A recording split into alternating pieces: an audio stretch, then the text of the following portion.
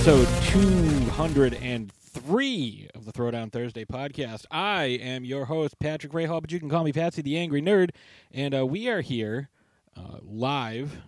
I mean, for us it's live, in the Pat Cave, deep within Magenta Manor, and we are, of course, brought to you by Deadly Grounds Coffee as a part of the Dorkening Network, and I am, of course, joined, as always, by my co-host in life and my co-host on the show. She is the Baroness of Bordeaux, the Countess of Cabernet, the Mistress of Merlot, the Real Housewife of Transylvania, the Michael Phelps of wine, the Queen of the Monsters, and an honorary Lizzie. Ladies and gentlemen, Ashes Von Nightmare. Hi. Yes. Just hi. We are... How are you? Well, I'm okay. How are you? I'm all right. That's good. You were wearing my shark glasses a little while ago. Yeah. I was feeling pretty jawsome. Oh, that's fantastic. But you are definitely guilty of taking my stuff, and you won't reef it alone. You're trying to tuna me out right now. Just... Fish. Yay! It's not your fault. Your ocean puns aren't as sophisticated as mine. I graduated from the finest schools. Oh, I don't mean to be so selfish. Shellfish? Shellfish? But like selfish has the word fish right in it. Why Yeah, does it need but to be a pun? Because it's not a pun unless you say shellfish. It's a double entendre. That does not get my seal of approval. Mollusk. Crab. So today we are discussing one of the greatest one-off characters in the history of the Simpsons TV show, and that's saying a lot, considering they have nearly 700 episodes over 3+ decades. But before we talk about that, we have a little getting into character section that we thought would be fun to do, and for me, it was difficult because it was hard narrowing it down to 5, and I'm actually going to narrow it down to 5 because I am going to... There's no honorable mentions? I mean, I could do an honorable mention. Technically, what we were supposed to do is one-off characters, but I have 2 that appeared in 2 episodes. I mean, that kind of... 2 episode does not a recurring character make. No, it's not like, I picked Bumblebee Man or, Sideshow Mel or Dredrick Tatum or one of those guys. So I'm going to go first, and I want to know your list. I already know at least one person on your list who is not on my list, so I'm trying to see how overlappy our lists get. Overlappy. So one of my all-time favorite one-off characters is very angry version of Homer. It's his brother Herb Powell, played by Danny DeVito. So it's Homer's half-brother. They have the same father, different mothers, although Herb looks very much like Homer. So I'm going to go with Herb Powell from Oh Brother, Where Art Thou? And Brother, Can You Spare 2 Dimes? Because we do get to see him come back later on, because he was just such a popular character that, they really had to finish his story because it didn't come to a natural conclusion. Like, there was still more to tell for Herb. So I'm going to go Herb Powell as my number 5 character. So who have you got? Oh, we're doing back and forth? Yeah, we always do back and forth. So my number 5 character is Juliet Hobbs from the episode Lisa the Drama Queen. She was voiced by Emily Blunt, and that was the episode where Lisa finally finds a friend and has a friend, and they go and they create this crazy imaginary universe called Aqualia.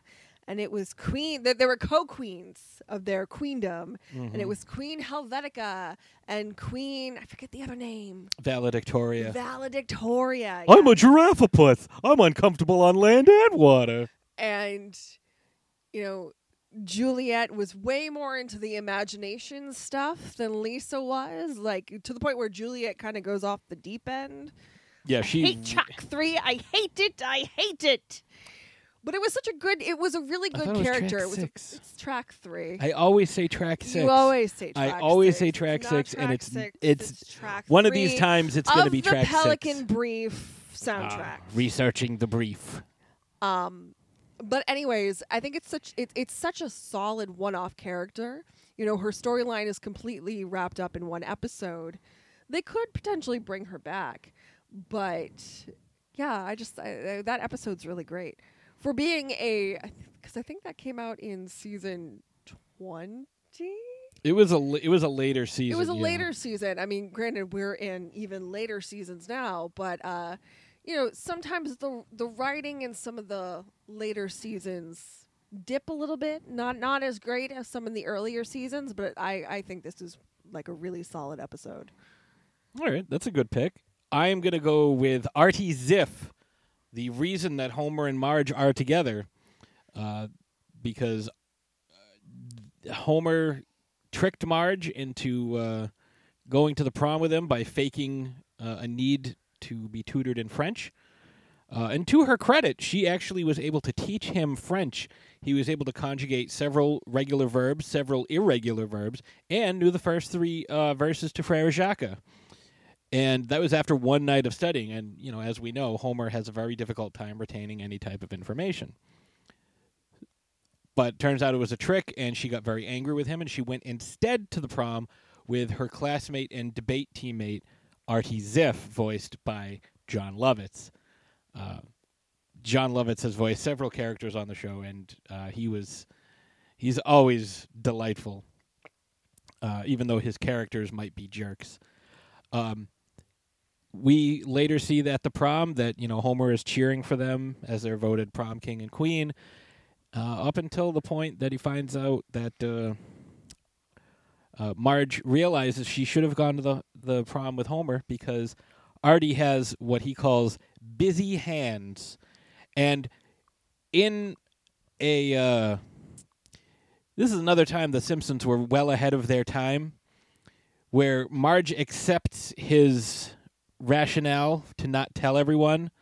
Not so much for him, but he is so respected it would damage the town to hear it. If that's not a theme that echoes through today, I don't know what is. But we see him show up in a later episode, and he recreates the prom, and he gives Homer $1 million to spend a day with his wife, and Homer's like, how much sex is involved? 'Cause if it's some. And Artie, even though he's fabulously wealthy and, you know, can give Marge everything she wants, she still chooses Homer because that's the way the show goes. And, you know, there's just something about the two of them that just works really well together. So at the end, they, you know, part of what Marge wanted to get away from is Homer's insane snoring. He even started snoring when he was awake. And so Artie gave her a... Reminds me of someone I know. Yes, you snore very loud, I even don't. when you're awake. I have never heard myself snore. I have no idea what you're talking about. I will make a record for you. So Artie, as a gift and as a kind of a way to apologize, again, because Artie's a jerk, gives Homer and Marge a mask for Homer that turns his snoring into music. And, of course, you know, you can't play all the copyrighted songs. So it's actually Artie singing the Eurythmics' Sweet Dreams Are Made of This. And, you know, he included some subliminal messaging in the song. Like you hear the music playing, the synth music in the background. He's like, he's a loser, Marge. Dump him. I am watching you through a camera. And that's how the episode ends. And it's awesome. And I love the way that ends. But yeah, Artie Ziff is my number 2. So even though he showed up a couple times, I still consider him a one-off. So my number 4 is Alaska, Nebraska from the episode Waverly Hills 90210. She was voiced by Ellen Page, obviously a parody of Hannah Montana. She's 16. She's a pop star. She lip syncs to conversations. Yep. It's just a really fun episode. It's a really fun character. Like I said, it's a parody of pop stars, and especially like young teenage pop stars. And Ellen Page does a really good job of voicing her.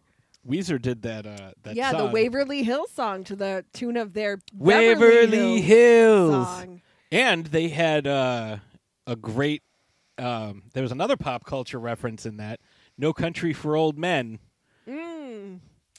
The guy that is supposed to be like Anton Chigurh is the the guy inspecting for the school board because people were just trying to send their kids to the better school.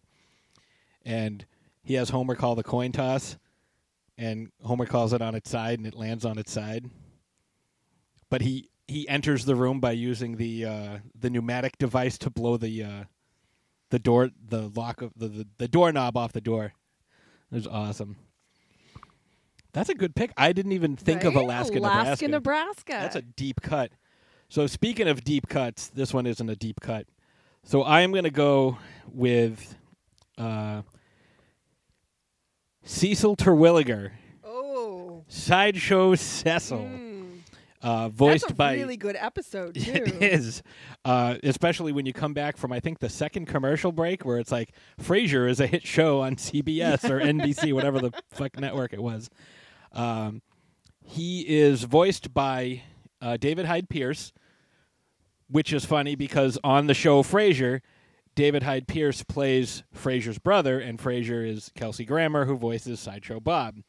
And Cecil. I don't get it. Why is it funny? Because it's comedy. He gets hit with a pie.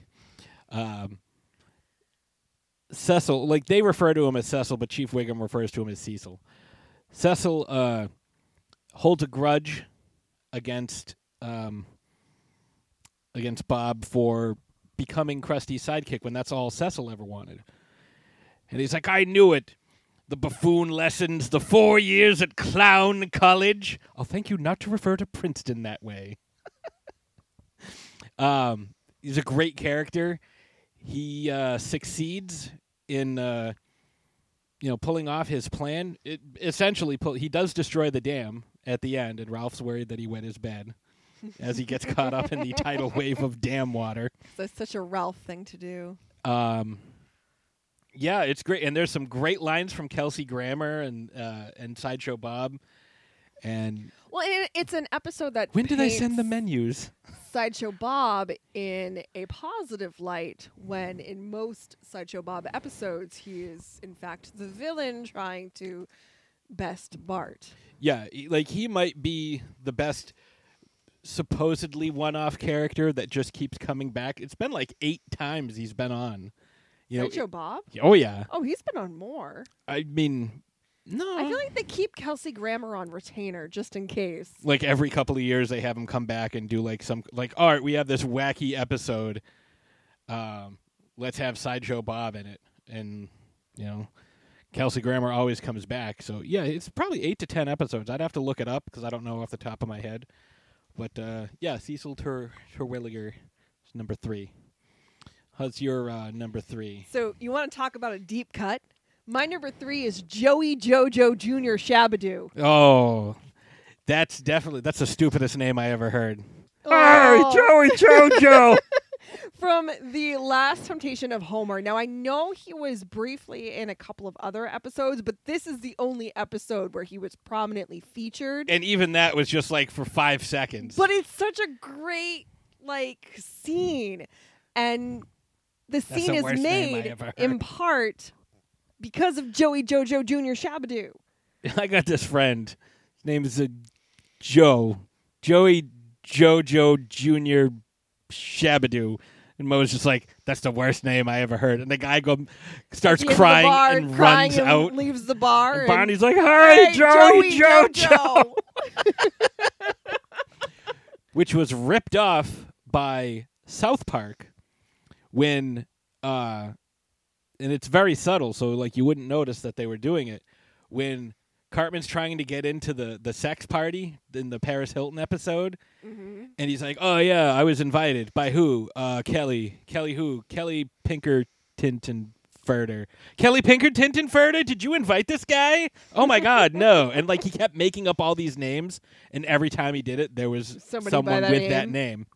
So it's the same type of thing. Well, and Matt Groening actually reuses the name Shabadoo in Futurama. Gam And and Shabadoo. Shabadoo. That's the professor's parents, who must be Ancient. like Farnsworth is 160. Centuries old at this point. They've got to be 200 if least. they're a day, because he's 160. So let's see. Number 2. I'm having a hard time because I have 15 on my Well, list. then why don't you just? I mean, you can go through. No one put a cap on it. No, that's true, and there's a lot more like that I didn't even think of. So I'm just going to run through a few. Sweetie, it is your show. You can do That's whatever true. you want. I chose Rex Banner from the episode where Prohibition was reinforced. He was the guy trying to catch Homer. This hasn't been a very happy birthday. And he sees Barney walking by drunk. I'm going to give it to you straight, Rummy. Where'd you pinch the hooch? Some blind tiger jerking suds on the side? Then there's LT Smash from the episode where they form the boy band and the guest stars are NSYNC. Justin Timberlake's like, I can't believe I'm meeting Milhouse. The Party Posse, that was the name of their band. Is Yvonne Etniage. Lyle Lanley. Lyle Lanley is one of the best one-off characters ever. Well, sir, there's nothing on earth like a genuine, bona fide, electrified 6-car monorail. Yeah, he was the guy who sold the monorail to Springfield. He sold monorails to Ogdenville, North Haverbrook, and by gum, it put them on the map. Let's see. Couple of deep cuts. Lugosh, who actually appeared in a couple episodes, but Lugosh was Lisa's gymnastics coach in the episode with Robert Pinsky, and also one of the funnier Homer moments when he's singing along to Chumbawamba. I take a whiskey drink, I take a chocolate drink. When I have to pee, I use the kitchen sink. I sing the song that reminds me I'm a urinating guy. Lee Vell, not a character everybody knows, but Lee Vell was voiced by Mark Hamill in the episode where Homer was a bodyguard. Lee Vell ran the bodyguarding academy. And he said he kept telling people to shut their sass hole. He goes, Your only loyalty is to your protectee, not to your family, not to your country, not to Muhammad. And Homer goes, not even during Ramadan? He's like, shut your sass hole, boy. Luke Stetson.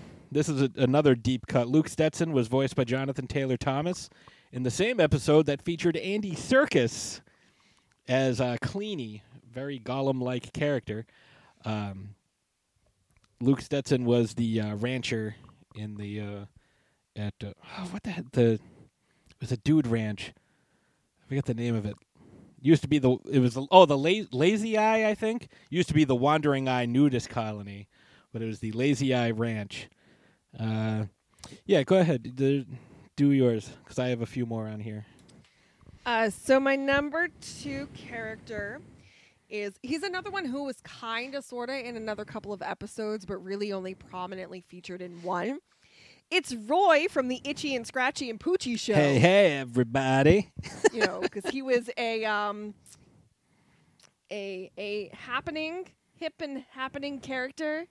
Mm-hmm. So basically, the Itchy and Scratchy and Poochie show episode was made in response to the Fox network applying pressure to The Simpsons to add a new character. So it was kind of like the writer's way of saying fuck you. So not only did they, and Poochie's another one too. Poochie could technically be considered a one-off character. Poochie shows up in a Halloween episode where he's like, wiggity, wiggity, word up, rock on, party, and he gets hit in the head with a skateboard. But, like, he was really only prominently featured in the Itchy and Scratchy and Poochie show episode. Right, the same one with Roy. But it's, so I guess I'll go with the both of them for similar reasons. Well, they're essentially the same character. They look exactly the same. You know, another way of mocking the Fox network for wanting them to do something that they didn't want to do.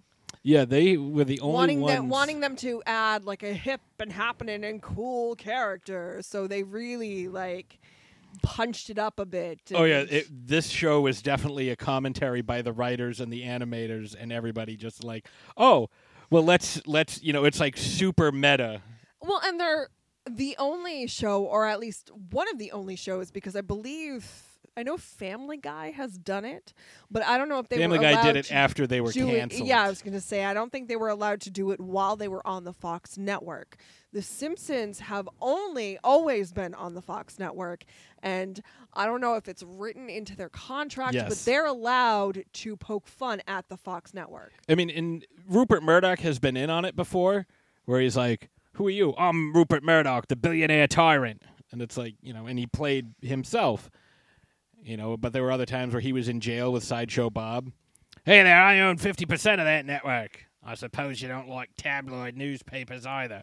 Yeah, like they've been able to make fun of him because if you go through the time when The Simpsons first came on the air, for a long time, they were the only thing keeping Fox Well, I was going to afloat, say, yeah, keeping like them they relevant. kind of put Fox on the map. Like at the time, it was NBC, CBS, and ABC, and like that was it. Nobody paid attention to Fox. But The Simpsons kind of brought Fox into they became a contender, Right, and they were Right. on Thursday nights at 8:00, which is a prime slot. time slot. Yeah. And like they were, I remember, as I was growing up watching these shows that I wasn't supposed to watch. Like they were, they would headline You did things you weren't supposed to do. I know, right?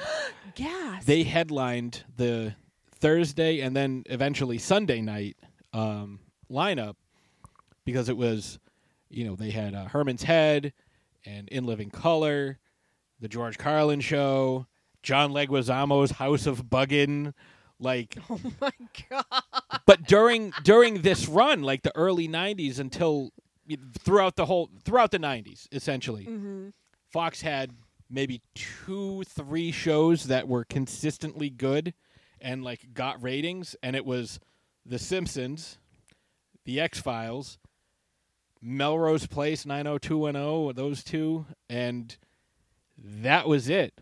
Like they tried doing spin-offs like Millennium with Lance Henriksen, and that didn't really go anywhere because people were like, "Oh, it's just like The X-Files," but it wasn't. Like they tried to capitalize it, and then you had Models Inc. and like that didn't really do anything, and so there weren't a lot of shows that really, and even like shows like Herman's Head, they had Yardley Smith and Hank Azaria on it.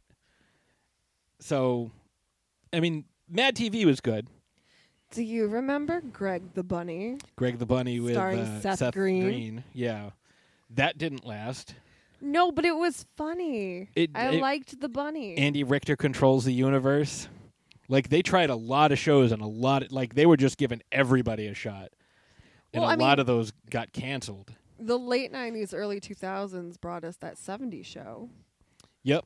Which, so that became a thing, but we're not talking about the Fox network. We're Right, talking but, about like, the Simpsons. That's kind of like the tangent we went off on. So, let's see. I've gone through all of those. So, I'm going to go with my number 2. It's actually a tie between two characters who are related, Frank and Junior Grimes. Frank Grimes Jr. Frank Grimes appeared in the episode Homer's Enemy. And, he is essentially the opposite of Homer in every way. Like, no matter what he did, like, he had to battle for it and fight for it. And he was finally going to be rewarded. He was going to be the executive vice president. And as he's being brought in to meet Mr. Burns sees a video about a heroic dog, and the dog gets the promotion instead.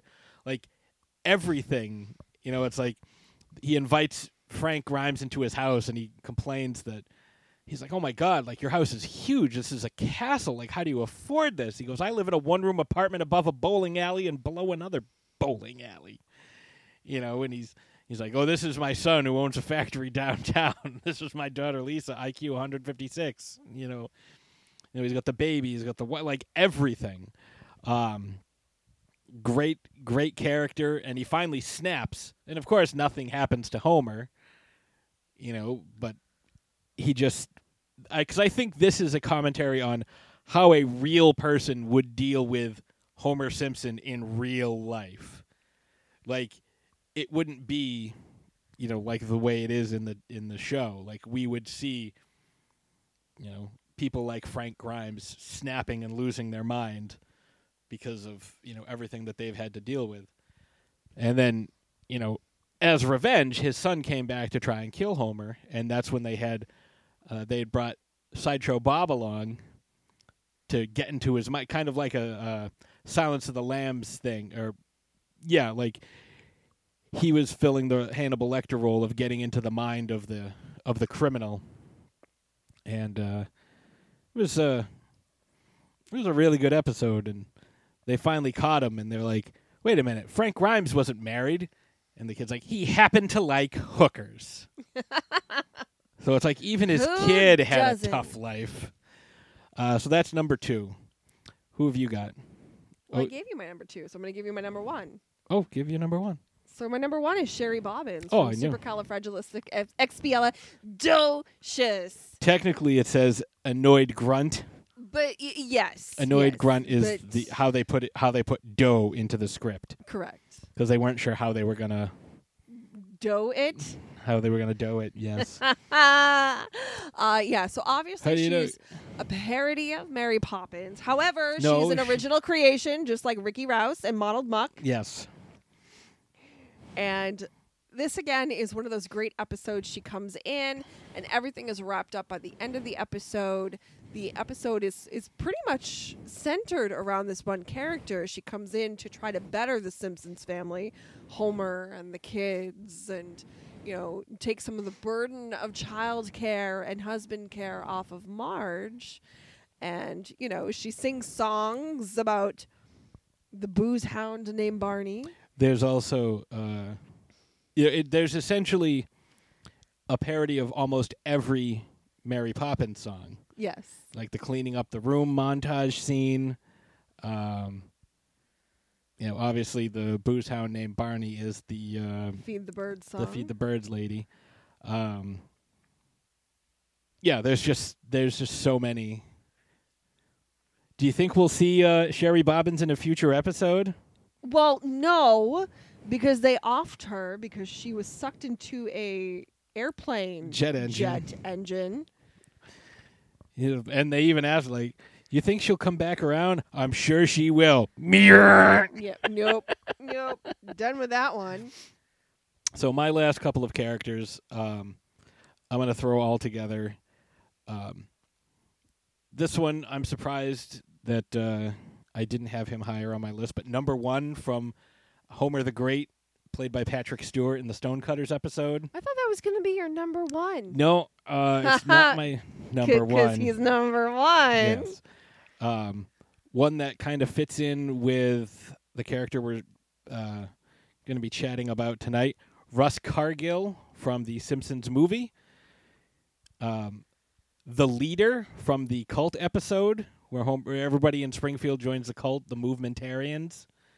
Although you can see him, or at least the character design, in the Stonecutters We Do song. But number 1, and I have to go with this character, even though they did not use their real name when they were filming, they did not want to be credited with their real name. Leon Kompowski, he is a bricklayer from Paterson, New Jersey. And he was always angry until one day he just talked like this. And everybody was happy with him. He was when Homer got put into the mental institution, they said, put him in with the big white guy who thinks he's the little black guy.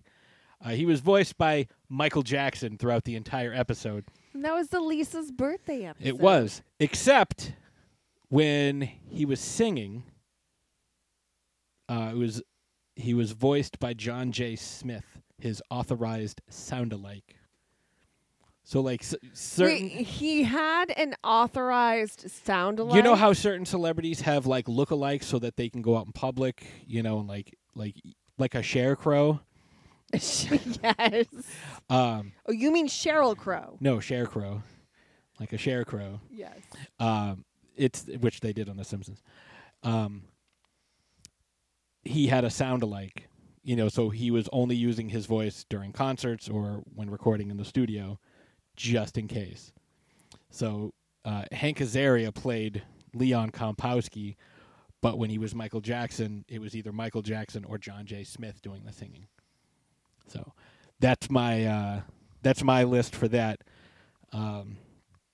We want to know what your top characters are, because we are about to talk about the best. I mean, like, this is kind of like the penultimate. Character. Yeah. No, not the penultimate. The ultimate. The ultimate. This is the ultimate one-off character. This character is so great that he was only involved in one episode, and yet people are obsessed They with have this tattoos character. of him.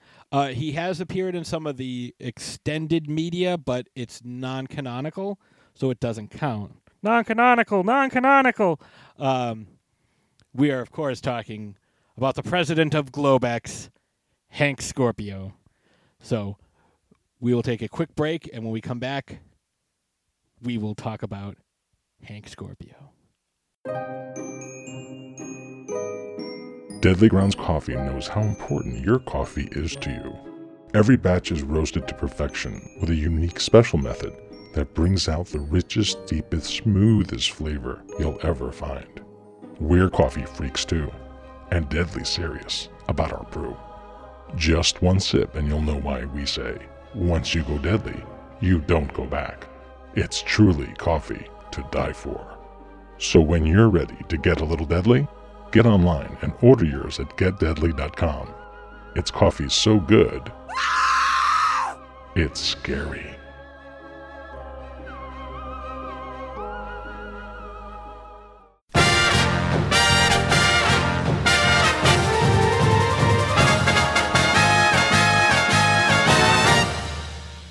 Shark Bites Podcast. It's the greatest show in history. From the Dorkening Network, hosted by a nerd who's named Patsy. From movie reviews to tips on surviving the coronavirus, Shark Bites has it all. Follow us on Facebook and suggest topics at sharkbitespod@gmail.com. Available on iTunes, Stitcher, Spotify, and wherever you get your favorite podcasts. Greetings, weary adventurer. Do ye have a taste for the exotic? Do regular snacks no longer provide the thrill ye seek? Would ye rather eat a cod piece than another boring candy bar? Then it's time for ye to sink your teeth into Mythical Meats Exotic Game Sticks. Mythical Meats offers a wide variety of exotic flavors based on creatures of legend to give ye a snack experience of epic proportions. Like it hot? Try the Spicy Creatures Sample Pack, featuring dragon, chupacabra, and werewolf. More in the mood for something a bit milder? Try the Creatures of the Sky Sample Pack, with Pegasus, Griffin, and Phoenix. Can't decide on which one you want? Why not try the Exotic Flavor Sample Pack, featuring all 10 flavors so you can find your favorite. Go to mythicalmeats.com to see the full selection of flavors and place your order. All orders over $49 get free 2-day shipping. Mythical Meats Exotic Game Snack Sticks. So good, they're legendary. Hi, this is Dominic Pace, who played the bounty hunter Gecko from The Mandalorian, and you are listening to the Throwdown Thursday podcast. I am here to welcome you on behalf of the president of the Globex Corporation. Me! Try the papayas. They're juicy and full of papain. Makes you strong like Popeye. Popeye, papain, Popeye, papain. See? Same thing. Forget it. How are you? I'm Hank Scorpio. Wow, my boss. Don't call me that word. I don't like things that elevate me above the other people. I'm just like you. Oh, sure, I come later in the day, I get paid a lot more, and I take longer vacations, but I don't like the word boss. Hey, look at my feet. Okay. You like those moccasins? Look in your closet. There's a pair for you. Don't like them? Then neither do I. Get the hell out of here. Ha! Ever see a guy say goodbye to a shoe? Yes, once. Mr. Scorpio, this house is almost too good for us. I keep expecting to get the bum's rush. We don't have bums in our town, Marge, and if we did, they wouldn't rush. They'd be allowed to go at their own pace. Now, if you'll excuse me, I'm in the middle of a fun run. See you at work tomorrow. Although I don't really like to call it work. Whoa. We're back. So I hope you liked. Yes, got to make sure I put the past tense on the correct word. I hope you liked those promos, including the new one for Mythical Meats. Keep your eyes peeled to this space over the next couple of weeks, because if that intrigues you, you might be in luck. Just saying. So, Hank Scorpio, as we just heard, this was our introduction as well as The Simpsons introduction. So, my question is his name Hank Scorpio, or is he telling you his sign? Like, Hank Scorpio. I mean, it could be both. It could be both. I mean, that would be very convenient. It would. It would. Well, it's like in high school, I had two friends who were Vietnamese, and they didn't go by their Vietnamese names. They went by John and Jonathan. And the real names were Hung and Tuan. And I said, why would you go by John when you could just introduce yourself by saying, hi, I'm Hung? Like, why wouldn't you? This is true. I mean, it took us till senior year to realize that, or junior year, but we eventually did. So, Hank Scorpio. So, he's supposed to be like a parody of Richard Branson, which is funny because they've had Richard Branson on the show in later years. Mm-hmm. But I never saw Richard Branson. I always saw Bond villain. Well, and that's so it's a parody of multiple things. So obviously Richard Branson, in the sense that he's very ostentatious and flashy with his eccentric. his money. Yes. You know, I have money, I have things, look at my things, I have so many things, you know, I do things with things that I bought with stuff because I have things. And obviously a Bond villain. But you don't realize he's a villain until the end? No, to the middle. To the middle when Homer goes looking for sugar for his coffee. Well, yeah. Yeah. And I do want to point out I found an error. Unless these two things are the same, I found an error in the Simpsons Wikipedia page talking about how he blows up the Queensboro Bridge. Although in the show, they say the 59th Street Bridge. Now, I'm not as familiar with New York as other people are. I don't know if those are the same thing. I know that there are several bridges, but I don't know which one is which, and I don't know if the Queensboro Bridge and the 59th Bridge are the same thing. Entirely possible, but it says Queensboro, even though specifically the guys in the UN said 59th Street Bridge. So I'm just pointing that out, just saying. You know, but yeah, we find out the beginning of the episode is Smithers walking around, you know, walking to work, having a good time, singing his song. I work for Monty Burns, Monty Burns, and a car pulls up next to them, offering him a ride to work, saying that they're from Globex and they're prepared to offer him a generous salary and to move him to a new home. And, you know, full medical benefits for him and his life partner, which I suppose would be Mr. Burns. But he turns it down, and he gets really mad. He's like, what's wrong with this country? Can't a man walk down the street without being offered a job? And so they go to the next most senior man at the plant. And, of course, that's Homer, which I find just awesome. Ashes, when you first saw Hank Scorpio, what were your initial thoughts? Like when you first see him, when you meet him? When he's bringing the fruit basket to the Simpson family who just recently moved to Cypress Hill from Springfield. Cypress Creek. Cypress. Yeah, that's a thing that happened. Have more wine. Yeah. I'm sure I've done the same thing, though. You know what I'm talking about. You ever been to that town? It's insane. Insane in the membrane. And the chipmunks are all reticulated. Oh, they are so reticulated. Yes, they are. They're so reticulated. So you think that he's just this kind of messenger boy, fruit basket delivery person. with a severe case of ADD because he's just chatting away at a speed of a mile a minute. He's so excited. He's very excited and very eccentric. He's in the middle of a fun run. He's like, "Hi, I'm here to welcome you on the behalf of the president of Globex of the Globex Corporation, me." I love the fact that they got Albert Brooks to do this voice because he's so perfect for this character.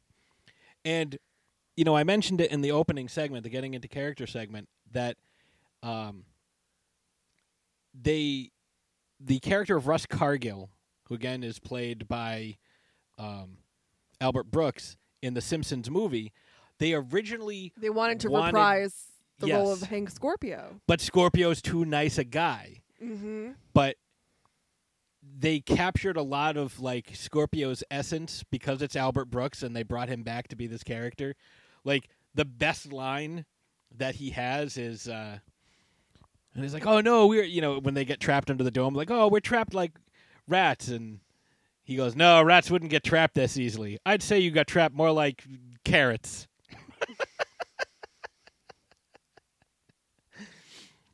That was funny. But the reason, like I said, Hank Scorpio is too nice. His main concern, He's a villain with a heart of gold. he wants to blow up France with his laser inside of his giant lair. Because he even asks Homer, he's like, "Hey, what's your least favorite country, Italy or France?" He's like, "France is nobody ever says Italy." And he puts in, the coordinates, and you see the giant laser sticking out of the opening in the roof, which is very Bond villain-esque. Like, it couldn't have been more Bond unless it was in a volcano. And we even get to see Mr. Bont. "Oh, Scorpio, you're totally mad." I wonder who that's referencing. Yeah. "You expect me to talk?" "No, I expect you to die and be a very cheap funeral. You're going to die now." And you get to see not only how appreciative. Is that when he has the flamethrower, or is No. that at The the end? flamethrower is at the very end. Okay, because I like that. I want one of those. Yes. This scene where Homer's trying to get candy out of the vending machine, and Mr. Bont takes a coin out of his pocket, flips it at the laser that's about to bisect him, and it shoots it off into 4 directions, zapping the restraints off his arms and legs, and then he uses his watch to shoot gas at people. Scorpio's like, "Stop him! He's supposed to die!" And Homer tackles him, and then like all his armed guards go over and just shoot him a whole bunch of times. And he's like, "Homer, am I proud of you?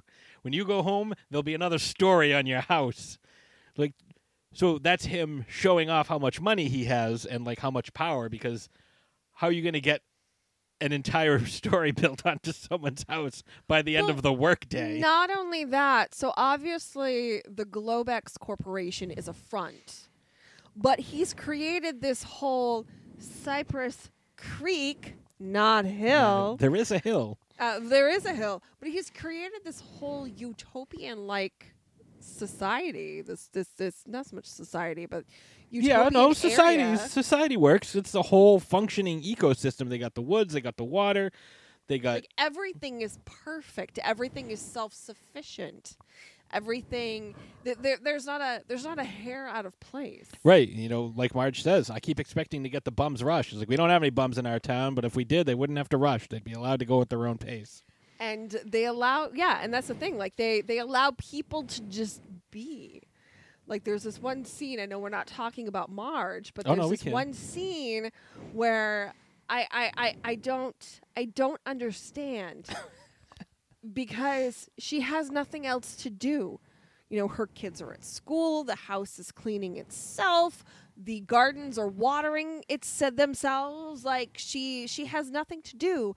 So she very disappointingly and reluctantly pours herself a glass of wine and sits in the kitchen. And I'm like, what the fuck is that reaction? I would be jumping for joy. You mean I don't have to do anything? I can just sit all day and drink wine and focus on other projects at my leisure? Oh, yeah, please sign me up. I'm going to Cypress Hill. I know. I know what I said. And she even says, like, I found myself drinking a glass of wine a day. I know doctors say you're supposed to drink a glass and a half, but I just can't drink that much. Lightweight, Marge. Oh my goodness. No, typically I like the Marge character, but in this episode she just drives me crazy. Well, I would love it. They I would make love up. it so much. They make up for it later on when she starts pounding the Long Island iced teas. This is true. Yes. Yeah, and we get to see that, like, while things are going great for Homer at the Globex Corporation, things are going poorly for the rest of the family, which is kind of why he has to leave. Now, my question, like you said, Globex is a front. What do they do? But again, not just Globex. This entire Right, but like cul-de-sac of happiness. what do they do? Cypress Hill. What product do they make? Like, how did they get all these people to work for them? Like, Homer makes the the thing. He's like, oh, my department's way ahead of the weather machine and germ warfare divisions. So it's like, it's literally like this whole functioning, and he's a Bond villain in every way except his minions are not disposable to him. Like, he has all these, like the girl that does all like the gymnastics and like jumps onto the general who looks very much like Norman Schwarzkopf. I don't know if that was intentional or not, but she jumps on him and snaps his neck. I feel like it's one of those because we don't really know exactly what we know it's a front, but we don't know what this corporation is. It's Where not is like his funding coming from? it's not like, a Chinese restaurant that's a front for the mob. Right, where they launder money, or a casino that launders money. Right, or, where's the dry cleaners? I'm like, where's the place that they clean your clothes? Dry cleaners. Typically, dry cleaners is a big one. There's a lot of mob-owned and operated dry cleaners. Maybe. Because they're going to take you to the cleaners. Maybe they used to. Cypress Hill. Now it's casinos is where it's at. But anyways, but everyone has a job that they do. Like, Homer was hired because he worked at the nuclear plant. Right. And they had a position for him. They needed to get the reactor online. Right. So, I feel like nobody really knows. I think everyone has a different definition of what Globex does pertaining to what exactly that particular person does to contribute to, quote, the Globex Corporation. Well, I do know is, that they Hank don't believe in Scorpio's- walls. This is true. And there's a lot of hammocks. Yes. Apparently that whole hammock talk was ad-libbed Improvised, yeah. by Albert Brooks. Yes. Which is great because, like, you see you hear Homer kind of like, yeah, what? And it's like, no, like the whole thing was ad-lib, so they just took the initial conversation in the recording booth and just animated that. Yep. Like, it's awesome. I love when shit like that happens because, like, I mean, Dan Castellaneta, at this point, this is Season 8, Episode 2. He's been doing this for a while. He's deep into who Homer is. Mm-hmm. Like, that's not counting his time on Tracy Ullman playing Homer. Like, he has really refined and fleshed out who Homer is. Homer is Homer at this point. Like, he doesn't really evolve much more. Right, so he knows all of the isms that make up Homer. So where a conversation like this can be ad-libbed and he can respond accordingly and everything can work out versus, having to copy and paste and cut some stuff together. Like, I've seen, him on Conan O'Brien because Conan used to, write for the show. But, like, it was Dan Castellaneta and Harry Shearer, and they were just, like, riffing off of each other. Well, I mean, that's kind of like the cast of Bob's Burgers at this point. Yeah. They do a lot of, I know back when we had conventions and stuff, they would do all of these like table reads at like San Diego. And Nicole went to one. Bigger, they did, I believe they did a tour as well. This was early on before the Bob's Burgers really blew up and a lot of the, like a lot of the cast has had other opportunities. Like they're busy, Especially John Benjamin. Well, yeah, but and Kristen Shaw, but anyways, like they've really gotten to know their characters and gotten to know each other so well that they can just sit there and ad-lib and stay in character and have everything be believable. Right. Which I think is what is so crazy about voice actors, and the fact that voice actors don't get the credit that they deserve. It's like, oh, well, you're just voice acting, but there's a lot more that goes into it. I believe we've had this conversation before. Many because times. You can't emote physically. You have to emote verbally, auditorily. So, and a lot of people anyways. are putting the full performance on in the booth. They're just not seeing it. But a lot of times the animators will take that footage, not just the audio, but the animators will take the footage of the actor and then use that to facilitate their drawings. But Scorpio's a mystery because we don't know where he came from. We don't know where he's from. We don't know. He just kind of happens. He shows up, and he's this supervillain that comes out of nowhere. And we don't even know how long this has been going on. Globex has been around. It has to have been around for a while. Well, I mean, clearly, because this is a whole, planned community. Cypress Creek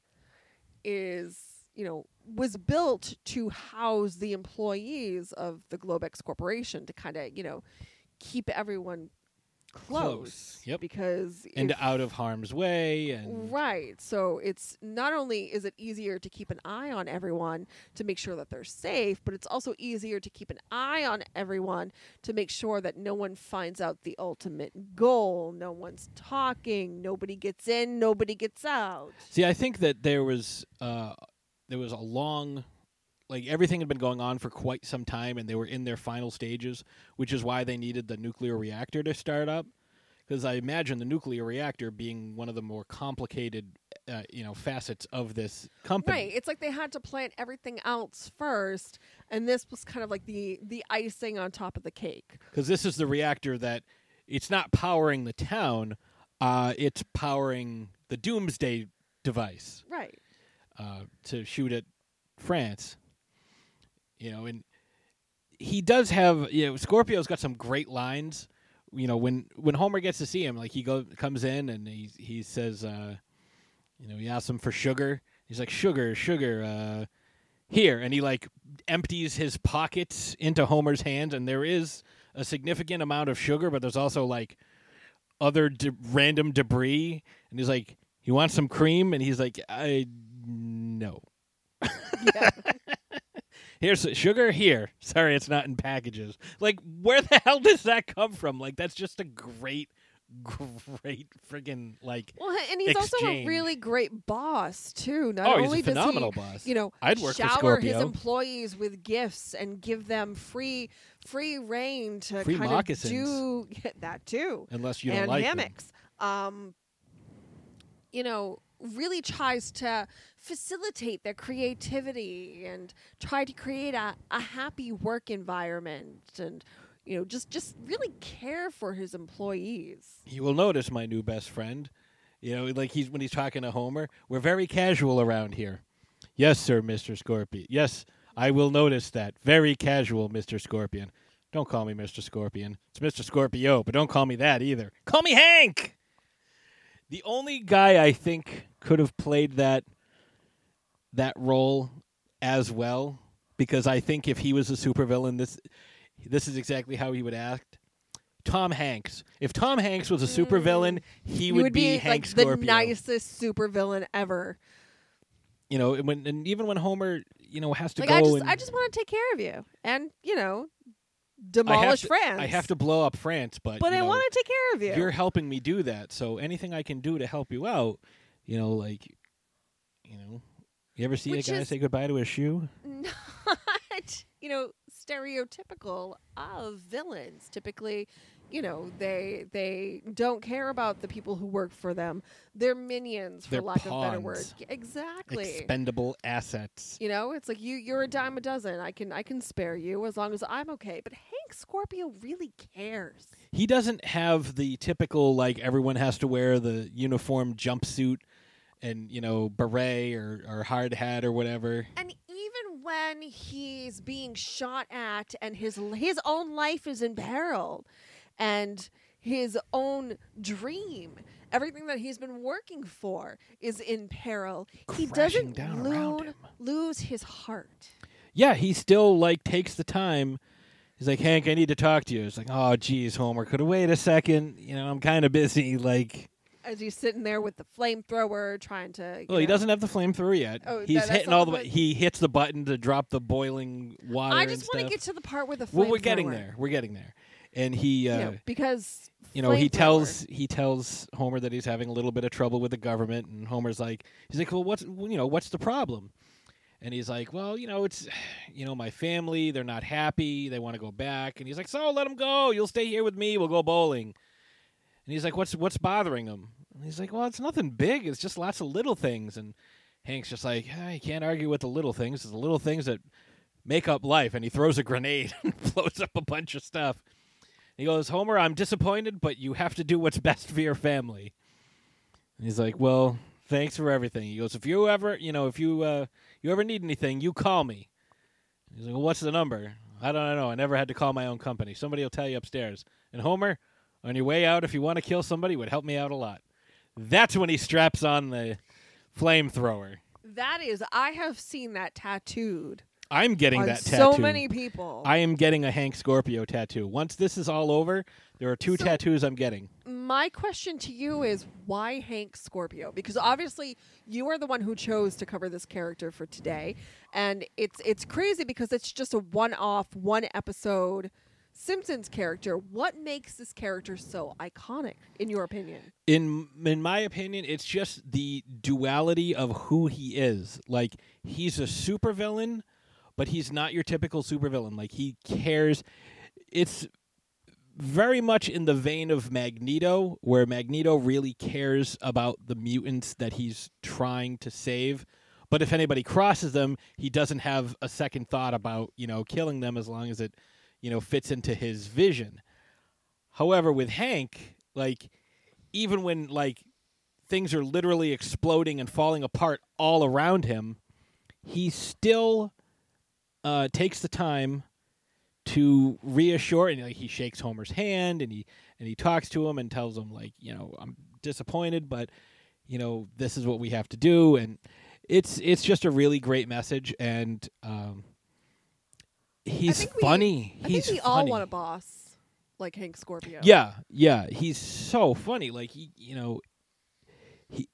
some of the stuff he says, like, you ever see a guy say goodbye to a shoe? Talking about the hammock district, Well, and he has a way of being so serious and yet so lighthearted in the same conversation, sometimes even the same sentence. Right, like he gets an urgent phone call while they're trying to do a trust fall exercise. And he goes, well, count down from 3. 3, 2, 1 second, I got to do the... And Homer just heard the 1, so he fell backwards. And it's like, oh, my... He picks up the phone, and he's like, oh, my God, that guy's on the floor. Before answering the phone, like, he's got the phone to his ear, but before addressing the person on the other line, the first thing he says is, oh, my God, that guy's on the floor. And then he says, that was a phone call, don't chalk it up to mistrust. And he's like, reassuring Homer before he even takes the phone call, which I think is a classy move. I think Hank Scorpio is a classy guy. I would definitely work for him, and especially if he bought me a sports franchise, even if it wasn't the sports franchise that I wanted. So obviously in this episode, it is Homer's dream to become the owner of the Dallas Cowboys. It's kind of funny that he thinks he's going to dethrone Jerry Jones as the owner of the Dallas Cowboys. But I mean, like, a boy can dream. Yeah. I mean, it's funny, but, like, at the time, it wasn't exactly like these teams were lighting up the scoreboards and lighting up the interest of fans, outside of really hardcore fans, which is funny because this aired November 3rd, 1996. And this was, I'm trying to think. This was right before the Broncos went on their run and won back-to-back Super Bowls. I think it was 96 and 97. Let me take So a what look. you're saying is the Denver Broncos, they won because Homer Simpson was the owner of the team. Nope, it was the following year. They the Packers beat the Patriots that year. I think it was the 90. Yeah, because this aired in 96, so the Super Bowl would have been in 1997.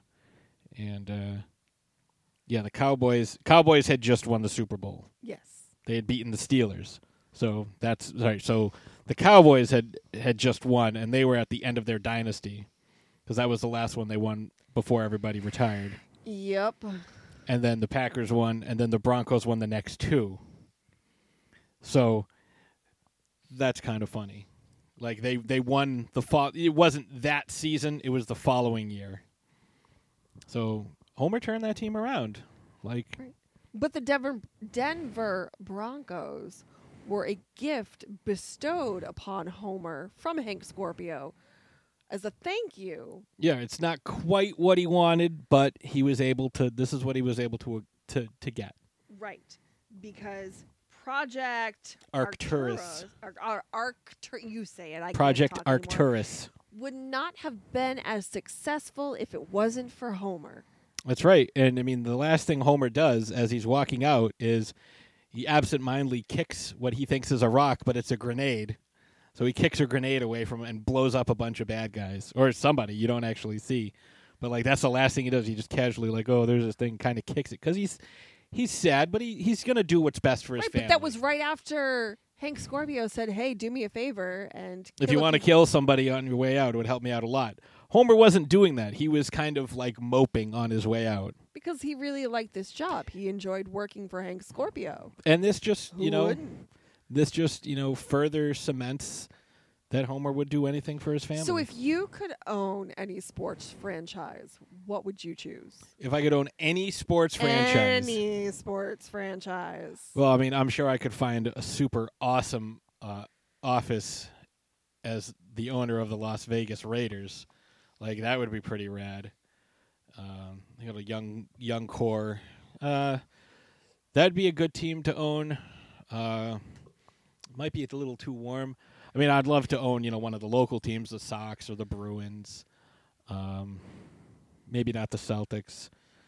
I mean, I would love to own the Celtics, but I think the Red Sox might be the way to go. How about you? I mean, obviously the Boston Bruins. Oh, yeah. Either the Bruins or the Philadelphia Flyers Interesting choice. because of Gritty. Oh. I would own Gritty. Well, you could always just, make your own Gritty and call But them, I would own Gruddy. Gritty. Like I would own the Gritty mascot. Anything. You would affiliated probably with run Gritty. around through the arena. I would totally the suit on. I would own the Philadelphia Flyers just so I could be the mascot. So you wouldn't want to dress as Wally the Green Monster? Oh fuck! Now why do you have to drag Wally? Well, into I this? said the Red Sox. Well, if you own the Red Sox, you obviously could run I around would as be the Wally. mascot running around as Wally the true. Green Monster, shaking my junk, making I'd- everyone happy. I'd probably pay you Like, hey, I'm minimum Wally. wage plus tips. Oh, really? Oh, thanks. Yeah. Actually, you wouldn't have to pay me anything. I would do it for free. I know you would. For free, because I would be Wally. I would have wiffle ball Like, tournaments. I'm Wally, bitches.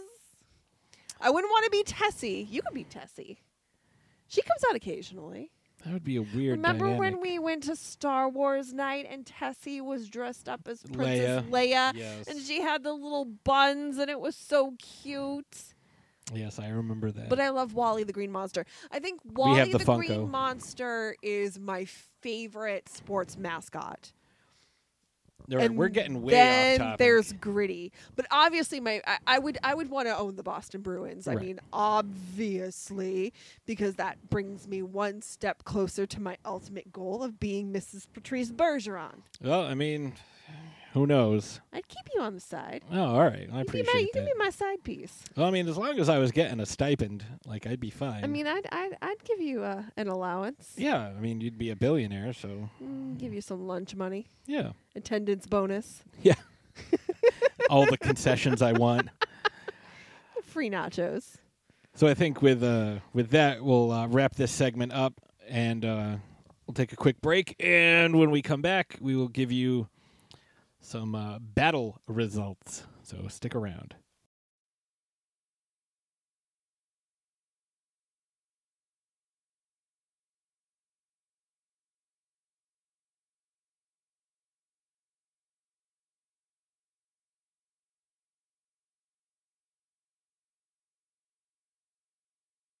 Hey there, this is JB, and if you enjoyed Tales from the Crypt, then check out my show, Tales from the Podcast, where myself, and usually a very special guest, sit down to discuss the TV show, the films, the animated series, as well as the original comics. So check me out every other week on iTunes, Stitcher, Spotify, Google Play, and of course at talesfromthepodcast.com. Thanks for listening, kiddies. You're all a scream.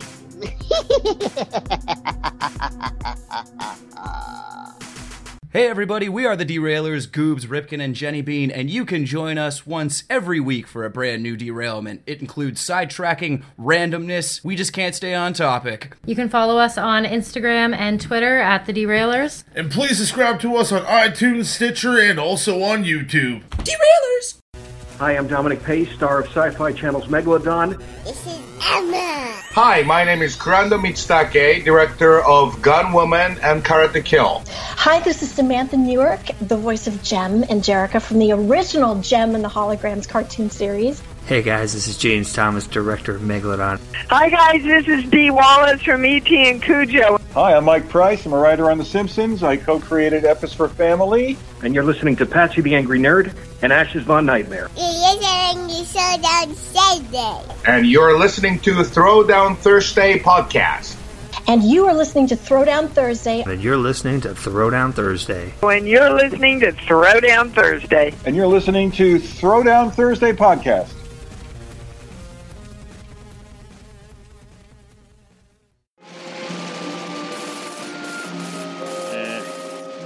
Problem, Hank. Oh, gee, Homer, could wait a sec, please? Well, it's pretty important. Say, what's going on? I'm having a little trouble with the government.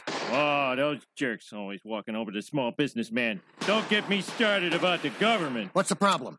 Well, my family wants to move back to Springfield. Let them go. You'll stay here with me. We'll go bowling. What's bothering them? Nothing big. It's just a lot of little things. Well, can't argue with the little things. It's the little things that make up life. Homer, I'm disappointed, but I think you need to do what's best for your family. Well, thanks for everything, Hank. T-minus 14 seconds. Need anything, you call me. All right, what's the number? I've never had to call my own company. Someone will tell you upstairs. But Homer, on your way out, if you want to kill somebody, it would help me a lot.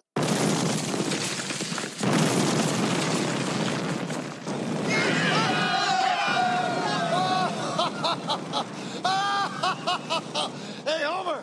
You're missing out on some fun! And we're back. That, of course, was the scene that we were just discussing when Homer has to kind of give his resignation. He did not give 2 weeks' notice, but I guess when there's, kind of despicable. Armed people blowing things up in the middle of your doomsday lair, I guess some formalities can be, you can kind of forget about them and let them go. So, what do you think, Ash? What do you think? I'm not really thinking about much right now. I'm thinking about sleeping. I'm thinking about having more wine. Yeah. That's kind of always what you're thinking about. This is true. If I'm not having wine, I'm thinking about having wine. I'm thinking about the wine I'm going to be drinking. I don't have a wine fact for you today, though, because we did that or a last wine week. recommendation. Well, I mean, it's my show. I can do it whenever the hell I want. Well, I'm just saying, but I we haven't usually really alternate. So, it's interesting times right now, and we're all kind of, falling back on our creature comforts. And I find myself purchasing wines that I love. So I don't really have anything new. Right now I'm drinking, it's a Burgundy from Franzia, wine from a box. It's a wine in a box. It's a wine in a box, baby. So because it's easy and cheaper that way, but definitely easier, survive quarantine, wine from a box. Yeah. But we have battle results this week. We do have battle results. I'm very interested to see who done what. So last week we threw down the Great Mando Showdown, wanting to know which Mandalorian you feel could best all of the other Mandalorians. And the location of this battle was Malachor 5. Yes. And you could choose from Jango Fett versus Boba Fett versus Din Djarin versus Pre Vizsla. And who got the prize? So, two separate pieces of results. So, Facebook voted for Din Djarin. However, Twitter voted for Boba Fett. I voted for Boba Fett on Twitter. I don't think I voted on Facebook. I try to vote only once. You like to play fair? Yeah. My vote was for Din Djarin. See, I couldn't vote for him because of how often he needs to be rescued by somebody else, as opposed to Boba Fett, who does everything Boba Fett himself. Ended up in a Sarlacc pit. And he got out. Allegedly. Yeah, no one's ever done that. We don't know if he had help getting out. Well, according to... I feel like we're gonna find out. Oh, yeah. I mean, according to the Mandalorian Armor book that came out many, many years ago, he killed the Sarlacc in the pit of Carkoon. He killed the Sarlacc and managed to get out, but he was, as Billy Crystal would say, mostly dead. Mostly dead. And he was able to get out, and he was nursed back to health by Dengar and ended up being best man at Dengar's wedding as a result. So, yeah. Bam. We have a Dengar Hot Wheels car because, I know what a Gengar is. I don't know what that I is. used to have it's a Pokemon. Oh, I don't... Gengar. He's like a little spiky dude. I don't He's know cute. My Pokemans. sister used to have like a little stress ball squishy Gengar. It didn't do anything but squish, but it was super cute. All I know is Just, that a mush it Pokemon up is a and- Jamaican proctologist.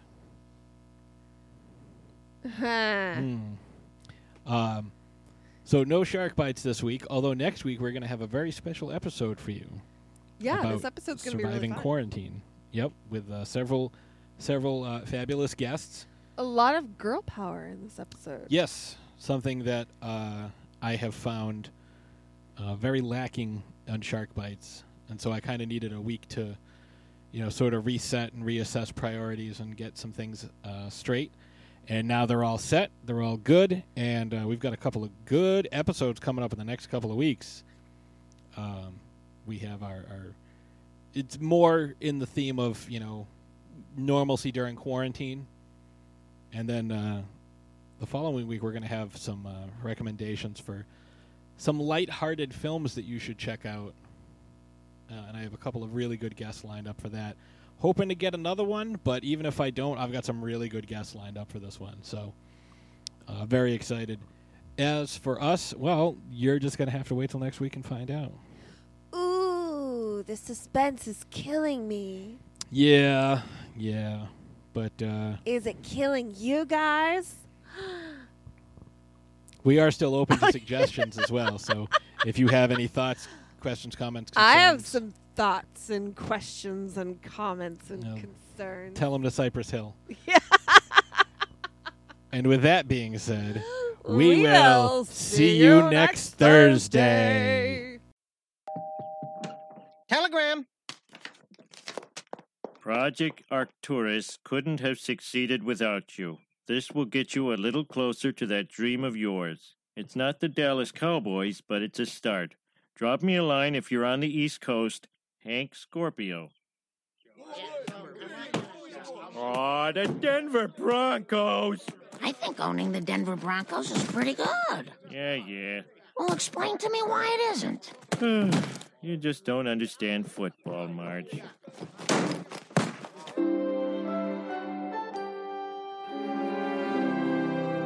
Scorpio!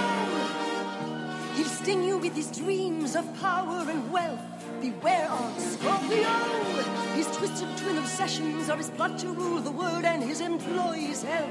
He'll welcome you into his lair, like the nobleman welcomes his guest, with free dental care and a stock plan that helps you invest.